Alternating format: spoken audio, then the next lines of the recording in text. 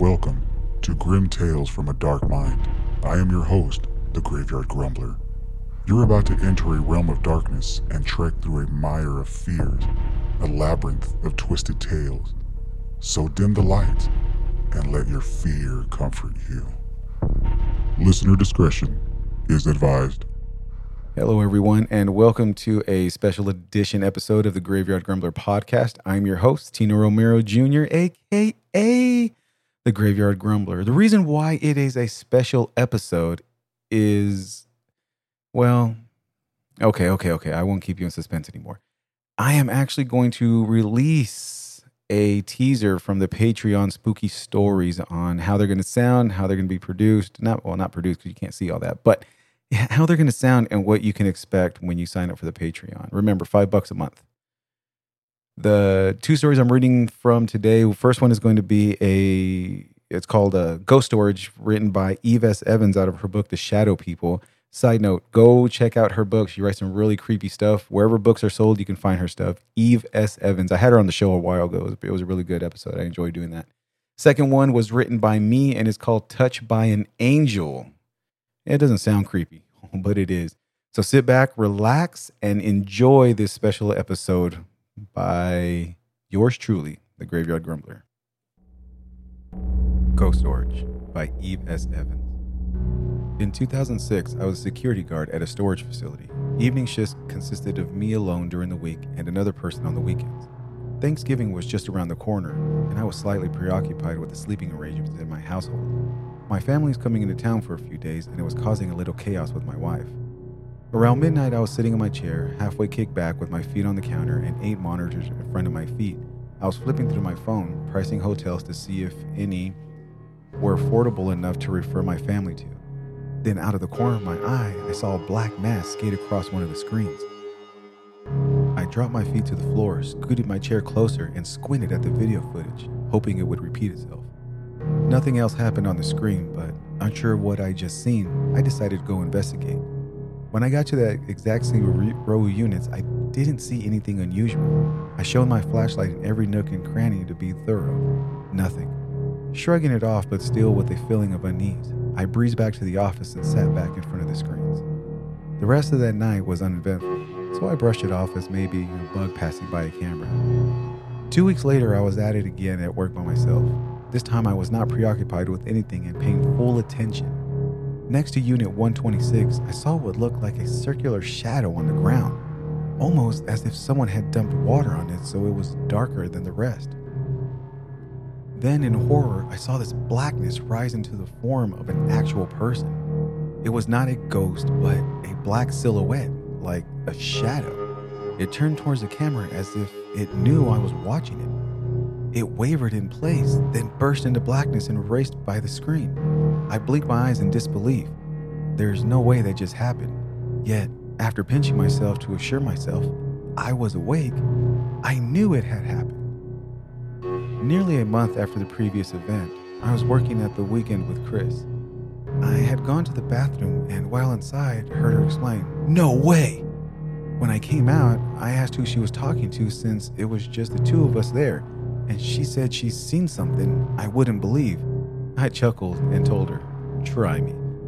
She had just seen the same shadow figure I'd been seeing, same place in front of Unit 126. Apparently, she was more determined than I and had spent the next few days inquiring about Unit 126 for answers. It turns out the owner hadn't paid on their unit and was severely behind to the point of getting locked out of it. Fast forward another month. Chris got word that the owner had actually died, and that is why it never got paid. So, did the owner leave something in there he was determined not to leave behind? Or what? I'm not exactly sure, but that's my guess. He still shows up from time to time, sometimes every few weeks, and sometimes not for months.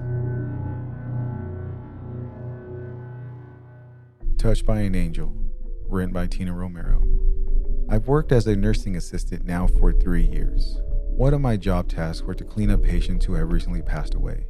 I would make sure they were presentable for the family to view. One patient in particular will forever haunt me. I was working the graveyard shift on the medical surgical unit. I had about 6 patients to care for. One patient I had was an elderly female. about 86 years old with a long history of health issues. The family knew her outcome was grim, and they were preparing for the end. My patient, who I will call Jane Doe for legal reasons, was pleasant to care for. I was always happy that I had the ability to make her laugh. On this particular night, Jane wasn't her normal, happy self. Jane was quiet and sullen, refusing to eat her meals. In the medical world, we all know what is coming next, especially given her extensive medical history.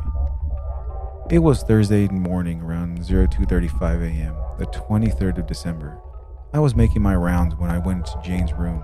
I approached her when she stopped breathing.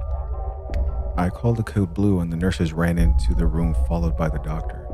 The nurses couldn't do much since Jane was a do not resuscitate, which means we can't save her life, just makes her comfortable while she passes. From start to finish, it took Jane 30 minutes for her to enter the deep sleep. Once the nurses and the doctors cleared the code and left the patient's room, it was my job to get her presentable and start prepping her for the family to view. I straightened her up, closed her eyes, and began cleaning her up. I turned to throw some trash that I used, and when I turned back around, I froze. Jane's head was cocked to the side, and her eyes were wide open, staring right at me. Now, remember, I closed her eyes and put her head straight to where her eyes were facing the ceiling.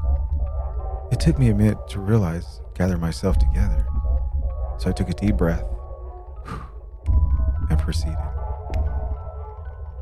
After I calmed down, calmed my nerves, got my bearing, I got back to the task at hand, closed her eyes, and straightened her up to finish getting her ready for the family. I finished cleaning her up, gathered all of the dirty linens, said my goodbyes, turned to walk out when I felt a hand tug on my pocket. I froze. My blood ran cold. I turned slowly with my head, my heart beating 1,000,000 miles a second. I looked down to see Jane Doe's eyes looking up at me. Being petrified, all I could do was stare. I tried to make a sound, scream, yell for help, but only weird noises escaped from my body. Jane Doe pulled me closer to her and whispered, "You've treated me well.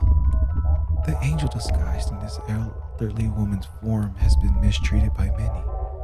But you, my child, have proven you're pure in your heart. And because of that, I have guaranteed you a seat next to our Lord and our Father, our Savior.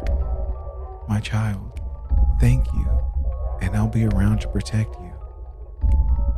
She smiled, closed her eyes, and straightened her head back to the position I originally had it. She closed her eyes and said nothing else. It took me several minutes to gain the power to breathe and move my body again. I looked down at her, my body shaking similar to a leaf in a crazy windstorm. I covered her up, walked to the nurse's station, quit, and went home. I didn't sleep for about a week after that. I never understood why that happened, nor can I fully believe that it actually happened. Just remember, be kind, because you never know who you're dealing with.